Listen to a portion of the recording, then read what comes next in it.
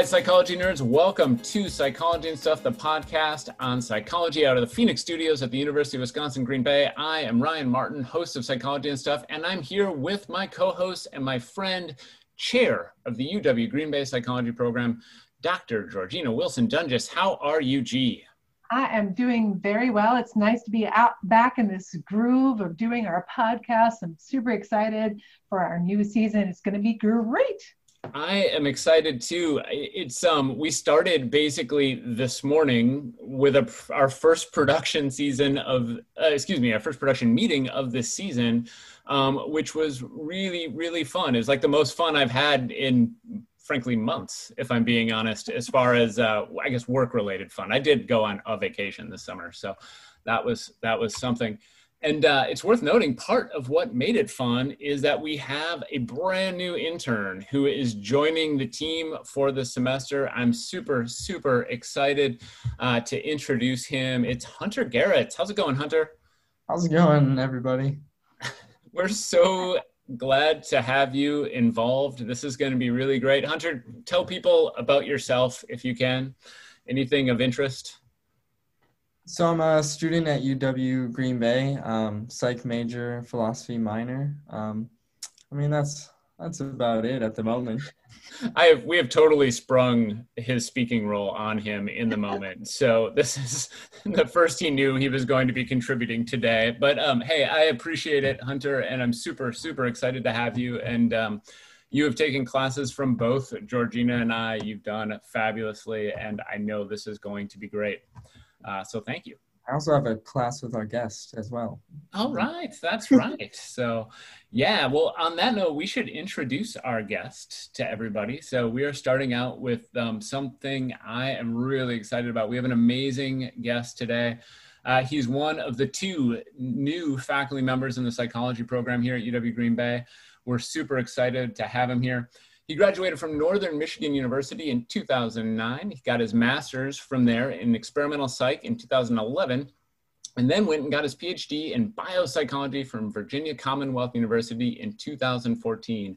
He brings to UW Green Bay a really impressive and exciting research program where he evaluates the effects of electronic cigarettes. It's Dr. Todd M. Hillhouse. How are you, Todd? Doing well. I'm doing well. Excited about this podcast and kind of getting everything going here.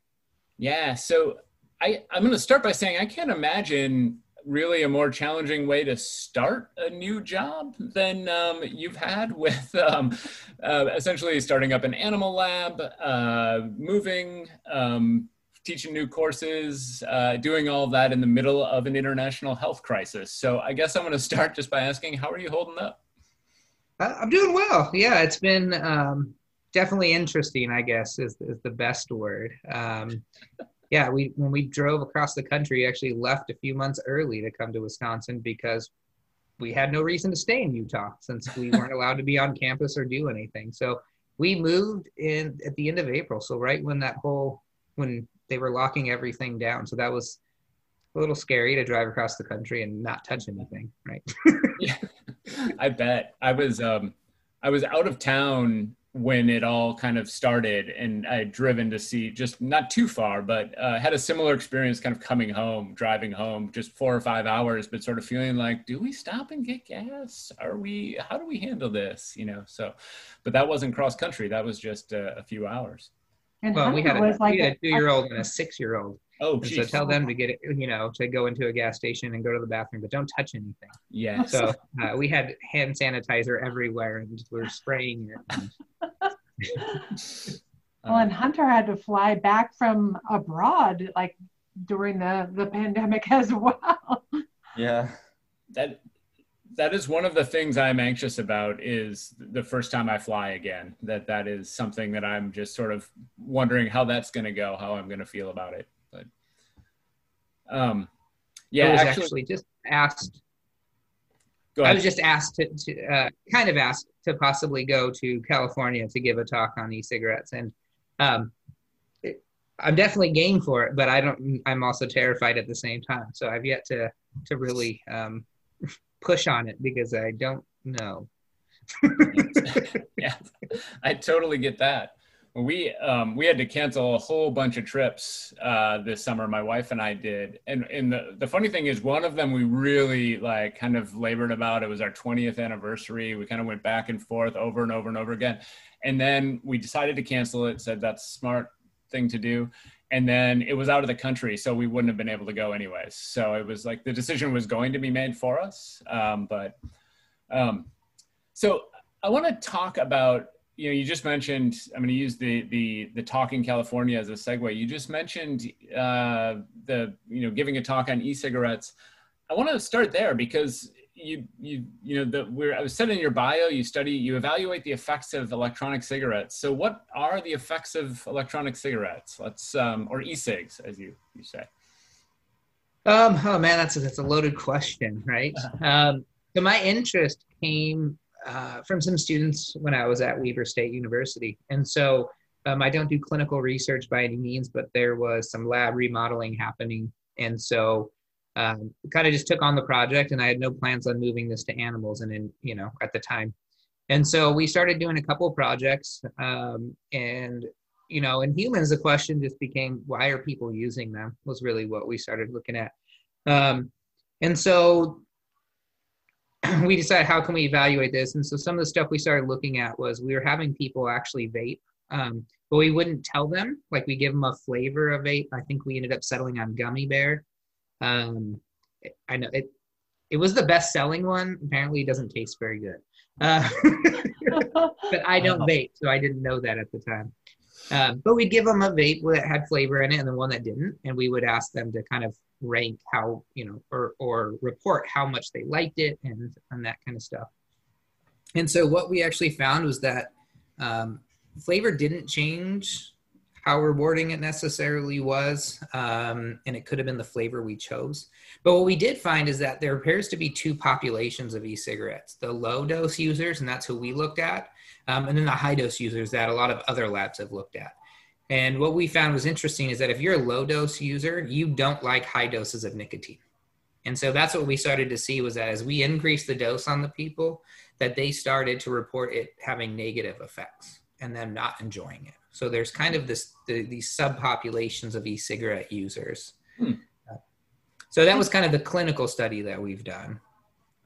Did you have a question, Georgina? I was wondering if the high dose users were trying to quit smoking tobacco-based cigarettes, and so that they have a different motivation for using e-cigs or vapes versus the low dose population, which may be new users, or is that not even the case? I don't know. I don't have an answer because some of the higher dose, it's kind of a mixture of some people using it to quit smoking. I think a good amount of them. It's just a lot of people have only done research on the high dose nicotine. And so we had done, when I first got to Weber, one thing I did was survey all, I think 450 Psych 1010 students, and that we found that most of them actually, when they were e-cigarette users, they used really low doses. And then some actually used no nicotine, which I'm not quite sure why. So that was kind of why that became an interest of ours, is that, okay, if there's these different populations, what are people actually using and why? It's so funny to me because my first encounter with e-cigarettes was as essentially a nicotine replacement system designed to help people deal with nicotine addiction. And, and I can't even tell you how long ago that was, honestly, probably 15, 16 years that I started kind of hearing about them that way. So when I first started talking about them, it was actually in an abnormal psych class talking about substance abuse and things like that. And it's interesting to see where things have gone since then, that is essentially in many ways, I don't talk about them in that context anymore. I don't really know if they serve that purpose anymore in the same way they once did. And then I hear things like gummy bear flavored and am sort of blown away by kind of what they've become, I guess. Yeah, and that's what one of my lines of research really is. So I've now moved it into animals. But that is one of the hardest things about e-cigarettes in general, is that there are so many variables that the user gets to choose. And I think that's one of the reasons why they like it. You can choose flavor. There's different, there's the e-cigarette that you're talking about that was rechargeable or disposable. Then they have other ones that are now the same way, but they're rechargeable, and they only come generally in tobacco or menthol flavor. And then they have vape pens, which are kind of a mix between the cigarette you're talking about and what they call mods now. And the mods are, you have like I forget what they call it. You have the mod, I guess, and that's what can heat everything up, but you can put different tanks on it. So you can have tanks with, that different atomizers and all these different things. And so it just becomes really hard because once you change one variable, it changes how the puff is and all of that. And so that's been really hard for us, especially trying to translate into animals, is how do we create a model that mimics humans? Right. But I think we found it, but I don't know. But I also think that it changes dramatically. Like this is one of the, in my not educated opinion, one of the fastest changing, generally used drugs out there. Like alcohol has been alcohol for a really long time, and like beer is beer. But I feel like vaping it has really quickly changed from ginormous, really big, like e-cigarettes to a tiny little jump drive size little mod or vape or whatever. And so I feel like it's changed really dramatically. Would you say that is true? Yeah, I would say, even when I started in the animals, we use a mod system because that's what most people are using, right?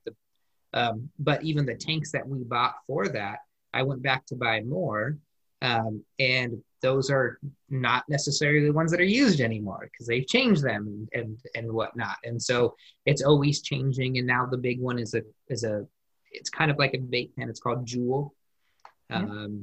And the major difference there is that people like it because it's smoother. And the major difference is that in the normal e-cigarettes, they use a freebase nicotine. Whereas in Juul, it's a hydrochloride or a salt form of the nicotine. So it tends to be a lot smoother. And then there's a question about the dose though too. It appears to be quite a bit higher, but part of the reason it seems to be higher is because it does have the salt increases the weight. So it might not be quite as high as we think it is, but as far as nicotine goes. Yeah, it's amazing. I have long felt that being any kind of substance abuse expert requires just to stay on top of not just the scientific literature, but also like sort of pop culture expertise that is almost impossible for me to imagine staying on top of. And I feel like you're confirming all of that and more in this conversation, that it feels like there's just so much to try and master here that it feels so challenging. Yep. Yeah, I completely agree. So I also think like in the survey world, like I do a lot of research on the Youth Risk Behavior Survey in 6th through 12th graders. And the way that they answer some of the smoking questions is what we call them as a group is very interesting, is that students 6th through 12th graders will say no, that they don't use e-cigarettes because they're juuling, and juuling is different than e-cigs. And so they will say no to a question that when you use the wrong language. And so I would imagine that trying to replicate the research that you're doing, where you don't have to use vocabulary because you're working with animals, would be difficult to translate even in a survey for students. Yeah, like I said, I don't normally do clinical work, but when I did that survey to kind of I was looking at drug use trends is kind of what I was doing. I was considering doing a long-term study. But it was funny because even when I asked about marijuana, I had questions about, every question I said, do you use this drug? And then the followed up, like, is it daily? Is it occasionally? And I think one of them said, would you consider yourself a smoker, right? Or would you consider do you do this?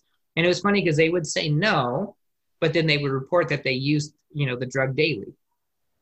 But they didn't want to be like deemed as, like a cigarette user. So no, I'm not a cigarette user. I just smoke them. So it was very interesting. So we had to go through and kind of figure out what was going on those, those data. So I want to talk a little bit about the animal lab you're setting up, and you said something a couple minutes ago about, it's been hard to come up with a model, but you think you've got it. Give me a sense for what that means and how you try and replicate this in your lab. Yeah, so the big thing is that it's, we kind of have to force the animals to smoke a little bit. So that's one of them. But a lot of it for me is trying to come up with a model where the animals are exposed to approximately the same amount of smoke as somebody, or vapor, that a person who's using an e-cigarette would be exposed to. And so we did use some of the survey data on, how long are sessions and things like that. We used data from other publications. And so we've tried to come up with a model because we essentially pump the vapor into a chamber, and the animals are in that chamber. Well, like you and I, if we were to take a puff, we inhale it and we blow it out right away. It's not lingering around us. And so I've tried to incorporate that into a little bit of kind of how long they're exposed to the nicotine. And that's kind of what we've worked on. And so we've come up with a model where we expose them to a 3-second puff every 2 minutes. And we usually have a session be about 10 minutes because that's what it would be in a human. And so we've had some data where we've been able to show it has some addictive-like properties in, using that dose. We've just recently, it's under review. We've looked at some effects on the lungs and some cytokine data. So we feel like we have a decent model there. Another paper just recently came out where they used a very similar model to us, very, very similar in their dosing. So it kind of makes me feel that we're right on this path.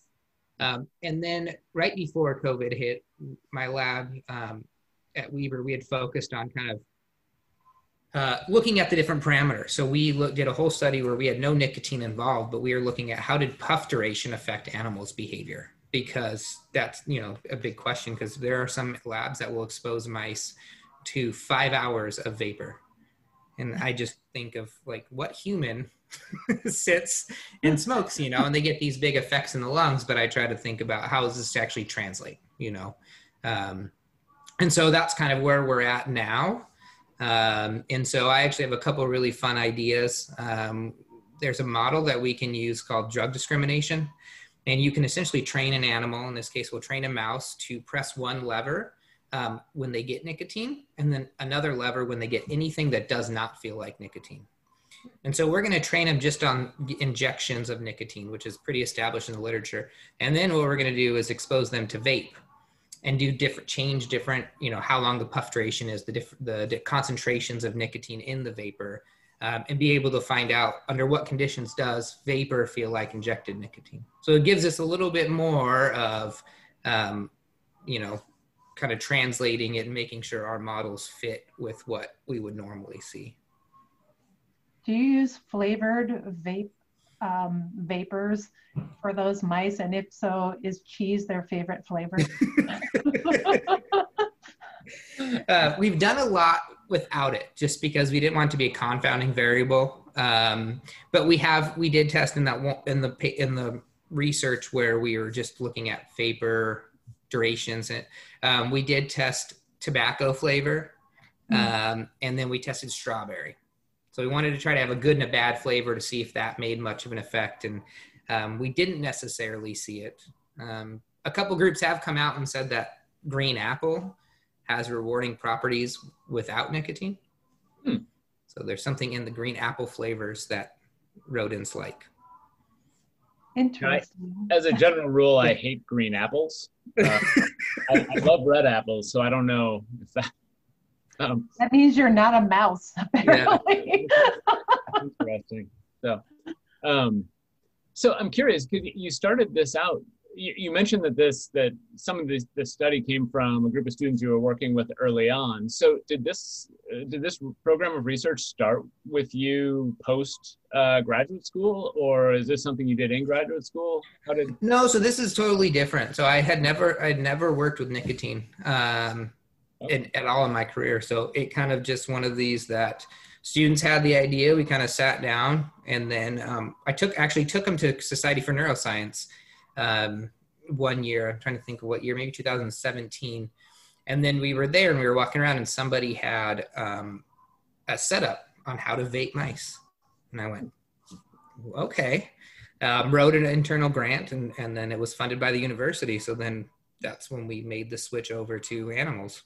Okay. That is very cool. But you've done other kinds of drug research. This isn't the first time that you've worked with animals and drugs like opioids and other kinds of drugs. Can you tell us a little bit more about that research? Yeah, so that's been my whole career, has been this, drugs of abuse. So I've done a lot of research on looking at the antidepressant effects and the addictive effects of ketamine. So I know ketamine's been in the, especially in the media about its antidepressant effects. And so I've done a lot on that. I've done a lot on trying to discover new drugs for treating cocaine addiction. That was what my postdoc work was on. And a lot of work on trying to develop novel pain treatments. And so, and I'll be doing all of that at Green Bay. So I'm really excited about the lab because I have a lot more toys here than I did at Weber. So, I was in the lab this weekend and I got to start setting it up and starting to take pictures, just seeing where everything is going and really getting it set up. And so we'll have, a lot of things I wanted to do at Weber that I couldn't do because I didn't have the equipment. Now I have the equipment, or I will have the equipment. So I'm just really excited because we can do anything from addiction work to pain to depression to any of that. So I love hearing that. I'm really, really excited about all of that. What's it take to so listeners know, what does it take to set up an animal lab like this? I mean, I know you're not starting, well, maybe you are starting from complete scratch here, but what are you putting together to build this? Yeah, it's complete scratch. No, it's, it takes time. I mean, it's my second time doing it, so I have a better idea of what I'm doing. That's definitely for sure. So, you got to get cages. That's one of the first things, right? When I first at Weber, I didn't realize that, right? And I got there, I'm like, oh, there's no cages. No, so, it's just getting cages. We do a lot of, we have operant boxes. And so it's a lot of it just figuring out space, and, where things can go, what's going to optimize everything. I was lucky enough to bring some equipment with me, from Weber. So I was able to bring the vape setup and, all of that. But now that I've done it once, it's a lot quicker. I do wish I had a student or two to help me. Because this past weekend I wanted to move a table and I realized that I'm not that strong. It's got one of those, really heavy countertops on it. So, it just takes time and planning. And, if there are any students out there interested, have them contact me because, my students run the lab is really the way I look at it is, I help them, but they are a part of every phase in the research. And so if I had someone here to help me set up, then they would just become more familiar with the equipment and all that. But yeah, we're waiting on equipment to come in, and then it will be a lot of building and, changing things around and all of that. But the goal is mid-October, we will be up and running. That's amazing. That's a month from now, a little more than a month. Yeah, don't tell me that. Yeah, I'm frantically emailing Aya Cook, and I think I need my proposals in by Friday. So, gotcha. Okay. So what's the first thing out of the gate that I think that drug discrimination study. The nice thing is it's something that you can train up, so you don't need a ton of animals to do it. And so I think I can do it on my own until I get a student. The plan is to go in the morning, I think, run it. It'll take 2 hours, then I'm done. But we breed our own animals. So that will take us 8 to 12 weeks before we start having animals that we can use. So the idea is if I can order some animals for this drug discrimination study and then work on that while these are breeding, and then hopefully in that meantime get a couple of students that are interested in what I'm doing, interested in going to grad school, that kind of stuff. So as we finish up here, I'm curious, what I guess, what do you want to add? What have we missed? What should we have asked that we didn't about where things are headed? Oh, I don't know. That's a good question. I don't know. I don't think I have an answer to that. I don't think you guys hit on everything. I have a question though, yeah. that I didn't get to ask. I'm wondering about like the implications of your really like sciencey kind of research, the implications of that for our larger community, like in the marketing of a drug like vape, or like in pain management, or in like the argument that vaping is safer than smoking tobacco cigarettes. Like, what do you see the role of your sciencey research in the broader world? Yeah, so I would say for the e-cigarettes, it's hard, right? Because we can't necessarily tell people to smoke and then see what it does on their lungs. We also, people are smoking, then we got to follow them for a period of time before we know what the long-term effects of the vaping is. And so that's one thing that our research can do, is that we can accelerate it, right? Mice grow at a much faster rate than we do. So, an 8-week-old mouse is considered an adult. And so you can start to, look at what does chronic treatment do? What does long-term exposure do in a mouse, but it's going to take us years before we can do that in humans. And so I think that's kind of where our place is trying to figure out what these, trying to speed up our process and understanding why people are using them and then how they're using them. And again, that's why for me, it's been really important about learning or trying to develop a translational model. I'm not out here to get results. I don't care what the results are. And I think that's where some people forget, right? I like to publish a lot, but at the same time, I want it to mean something. And so if we use models that don't translate, it doesn't help us in understanding what's going on. I will say this: if you are considering vaping, I wouldn't. Okay, but this is the most unscientific way of explaining it. But the system we use, it essentially is a pump, like not a sub pump, but like a pump for a garden type of thing, right? Just sucks air in, pushes it out. Nothing special, but it sucks the vape into a chamber. The vape ends up coming out of the vapor or out of the chamber and goes into the pump, and then leaves the pump through a filter. Okay, so it just kind of passes through this pump. The pump is all metal, so it's non-porous. Okay, but we have to clean out the pump every month because it just collects oil, and we're talking about like a cup of oil every month comes out of it.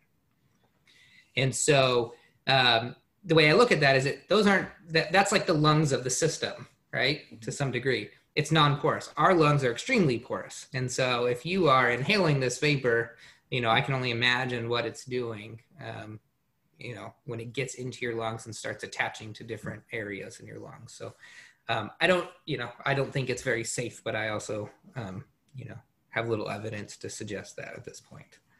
So.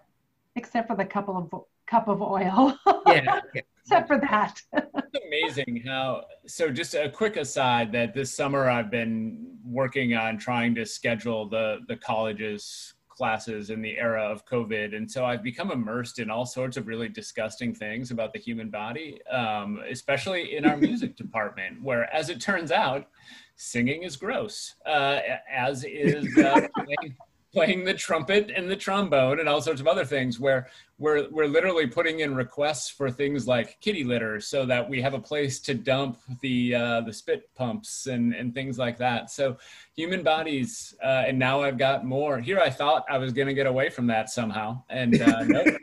Learning about So very, very nice. Is there anything you want to, so Georgina and I have a little segment that we're going to move to here in a second, but is there anything, Todd, you want to add before we move into our last segment? No, just I would say, yeah, if there's anyone listening that's interested in hearing more about the research, wanting to get involved, if you're interested in going to grad school somewhere in the area, I'm happy to talk to you. I have a pretty good record of placing people. So if you're debating between my lab and someone else's, don't go to theirs. Hopefully the other psych faculty don't listen to this. Yeah, bring it, man. I can assure you, students are going to be clamoring to work with you on these projects. Like I have no doubt about it. This is fascinating stuff, and I'm so happy you're here, and students are going to be so happy you're here as well. So awesome. Well, thanks for having me. You bet. And you can stick around for this last segment too, but Georgina and I we used to do this thing called a rapid research review, and we've decided that we're going to transition into something a little bit different going forward. So we have a new segment we're kicking off here where we end every episode on a positive note, and we are calling it, because we are clever, a positive note. And this is what 4 hours of planning does for you. Exactly.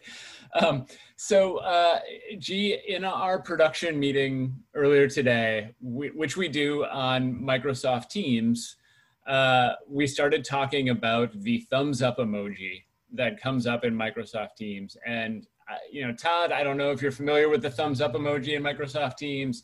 It's really gross looking, right? It's this weird, in fact, I'm going to send a video of it to Hunter so that he can post it on social media, because it's this really gross, like slow motion thumb thing that always makes it's like animated. It's not like a still emoji, it's an animated emoji. And so I chatted with Ryan. I said, oh, I guess that emoji reminds me of like thumb wrestling. Or I thought of, I don't know if you've ever seen this really old movie called Spy Kids. Like it came out like in 1999 or something when my kids were young, and they had these really creepy like thumb guys. They were like the bad guys, and they were walking around thumbs, and I was like, it's the thumb guys. It is really nasty. But yeah. So I can tell you, I only use the thumbs up emoji ironically. I never ever mean like actually thumbs up when I use it. But Georgina, you're an active emoji user. I don't think I know anyone who uses emojis as much as you do. No, I think I might be an excessive emoji user. If I'm being honest, like and fessing up, I think I rarely send a text, an email, a response to social media without an emoji. You should ask if I'm all right. Yeah. Okay. That's good to know. What's funny is that I actually, I use them so little that they don't even come up automatically for me. Like, how when you type a word in and then it like pops up, other people were like, I said, how do you even send an emoji? This is how old I am. And someone said, well, no, it just pops up as an option. And it didn't for me. That I had to like retrain my phone to make that happen. Wow. You should just come live in my house for like just in 10 minutes and you'd be on it. So if I send an emoji, it means one of two things. Like I want to respond to you, but I don't know what to say. So here is a picture of something. Or it means that I'm in trouble. Right. So that'll be my clue. You not using an emoji means you're in trouble. Me using one means that I've been abducted. So. Yep. But it's amazing to me, like how often others use emojis as well. So I think, Ryan, you're kind of an anomaly here. Like I feel like the rest of the world has just moved on from where you're at and like has fully embraced the emoji.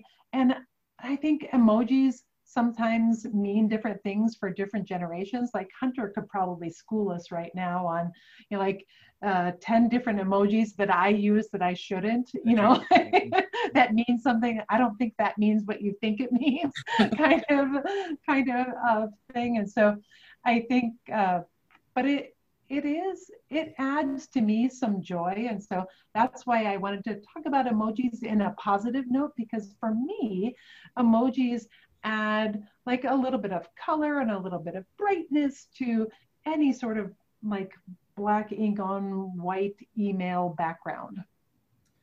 And I would actually agree with you. I think the reason, in fact, I know there's actually research on this that I talk about in my Psych of Emotion class about what they do. And although I hate to say this, too many is considered unprofessional, but a little bit is considered like it sort of sends the message that you're, you know, easy to talk to and approachable and things like that. So I think specifically in college professors, they did, although the number was, in some study I saw, 7 smiley faces was like sort of the threshold at which it was too many. And I thought, no. That is way too many. 7, I bet I've seen 7 smiley faces in my life. So yeah, I can't even say that I have either. I think I probably max out at 3, maybe 4 if it's somebody's birthday. But otherwise not. But I actually did some research last year before COVID using emojis in my Canvas course, my learning management system course. And I still use them, using them to organize things. And so using emojis to cue students that this is a homework assignment or this is a computer lab. And so using a little computer emoji or a little pencil and paper kind of emoji thing as a way to organize things and add a little color as well. So I don't know, the research didn't turn out so great. It wasn't bad. And the emoji, the students were exposed to a class that they had never seen, like a class shell, and then I quizzed them on things that they would have needed to have learned from that. And they did better when the emojis were there, but not better enough to be significant in the statistical sense. But I'm still interested in pursuing that. And so in all honesty, one of the things I'm really interested in with the emotion faces in particular is how like readily recognizable they are. When you really look at like if you were to take out your phone and look at like the anger emoji, it's really actually interesting to me that there's very little to it, yet it is immediately recognizable to people as anger. And actually, to be even more basic than that, like --_ is what people would often use to mean anger. And that's 3 simple lines, but it's again readily recognizable. And to me, it actually speaks to something really interesting about what we look to when we look to a human face to determine emotion. That, you know, in the case of the emoji, an emoji, it's you know, the color red indicates something along with the eyebrows and so on. But to think that you can essentially recreate that with 3 characters from a keyboard is really actually pretty fascinating about how human beings interpret emotion. So, but there is one emoji that people get lost at. I'll try to find the link, but they found that you know, the laughing crying emoji. Mm-hmm. Yep. They found that older people think that's just a laughing one, or think it's a crying one, and so they'll use it when like they should be sad. And so people think that they're like mocking them. Yes. I think the generational gaps when it comes to emoji usage is pretty great. And not just that, but some other sort of common phrases, like people misinterpreting LOL and things like that I always enjoy seeing. I think someone taught his mom that LOL meant lots of love, and so she would respond to like heartbreaking things with LOL. Be like, dog died today, LOL, you know. And so, that's kind of the same thing that they would use that crying smiley face. Yep. Very. I think it's a fun like area of research that I think would be really cool to do. You know, so I've actually looked at some of this over time, and much like Todd's work, one of the challenges is that the technology changes so quickly that it's actually really hard to sort of stay on top of it. And by the time you do a study and try and publish it, it might be out of date, right? The emoji you're talking about has changed or morphed or how, I mean, that those things, that stuff happens quickly, or that those changes happen quickly. Well, that was a lot of fun. It is time for us to wrap up though. So I've got a few quick things to say. First of all, I already mentioned Hunter, but if you want to see his work firsthand, you should give us a follow on Twitter, Facebook, and Instagram. You can do that by searching for @PsychAndStuff. You can get involved in the Psych and Stuff conversation there. You can ask questions. You can request episodes. You can even contribute to our new segment, A Positive Note. You can follow me on Twitter. That's @RyCMart, not just Twitter, all the places, @RyCMart. So Instagram, Twitter, TikTok. I'm on TikTok now, Georgina. I know. You're just too cool for me. I'm having so much fun on TikTok, an alarming amount of fun. So it's @RyCMart if you want to see someone who's too old for TikTok use TikTok. That's what my kids who were a lot older than your kids were like, please, Mom, don't. No. That was my kids love it. So they are really enjoying it, but they don't know that only a handful of people are watching. So that is fine. Yeah. But yep, you can check my social media, not TikTok, but all the rest of them at Georgina WD. So that's GeorgiannaWD. Very good. And Todd, I meant to ask earlier, but are you on Twitter or any places? Where can people learn more about you, I guess is a good question. Not Twitter. I still don't understand Twitter. Just a very No, I don't. I actually I started a Weber Brains social media campaign when I was there. So all my focus was on that. And now I don't run it anymore. You can follow Weber Brains. They do some cool things. But no, I just, I can't come up with a cool name yet. I had a cool name for Instagram, and then apparently I don't know the password or the email that I made it with. And now I just can't find another name. So I can't commit at this point yet. I get that. So, well, if people want to learn more about you, they can check you out on the Psychology website. If not now, probably soon, I imagine you'll be on the UWGB Psychology website. So I say that because Georgina is right here giving me the thumbs up, which means she's... Yeah, I think we're in the process of building a page, or they can Google search me. They might find some things. So. Well, that sounded ominous. They might find some things. Well, research. Outstanding. Thank you so much for being here, Todd. This is really fun. Psychology and Stuff is a production out of Phoenix Studios at the University of Wisconsin, Green Bay. The executive producer is Ryan Martin, and the production manager is Kate Farley. Our audio production coordinator is Bill Salick. Our graphic designer is Kimberly Blees. Special thanks to our guest today, Dr. Todd Hillhouse. Now, if you haven't already, please make sure to rate, review, and subscribe to us on your favorite podcast platform. You can also head over to our website, uwgb.edu/podcast, to check out past episodes of this and all our shows. I'm your host, Ryan Martin, and I'm here with my co-host, Georgina Wilson-Dungas. Keep being amazing.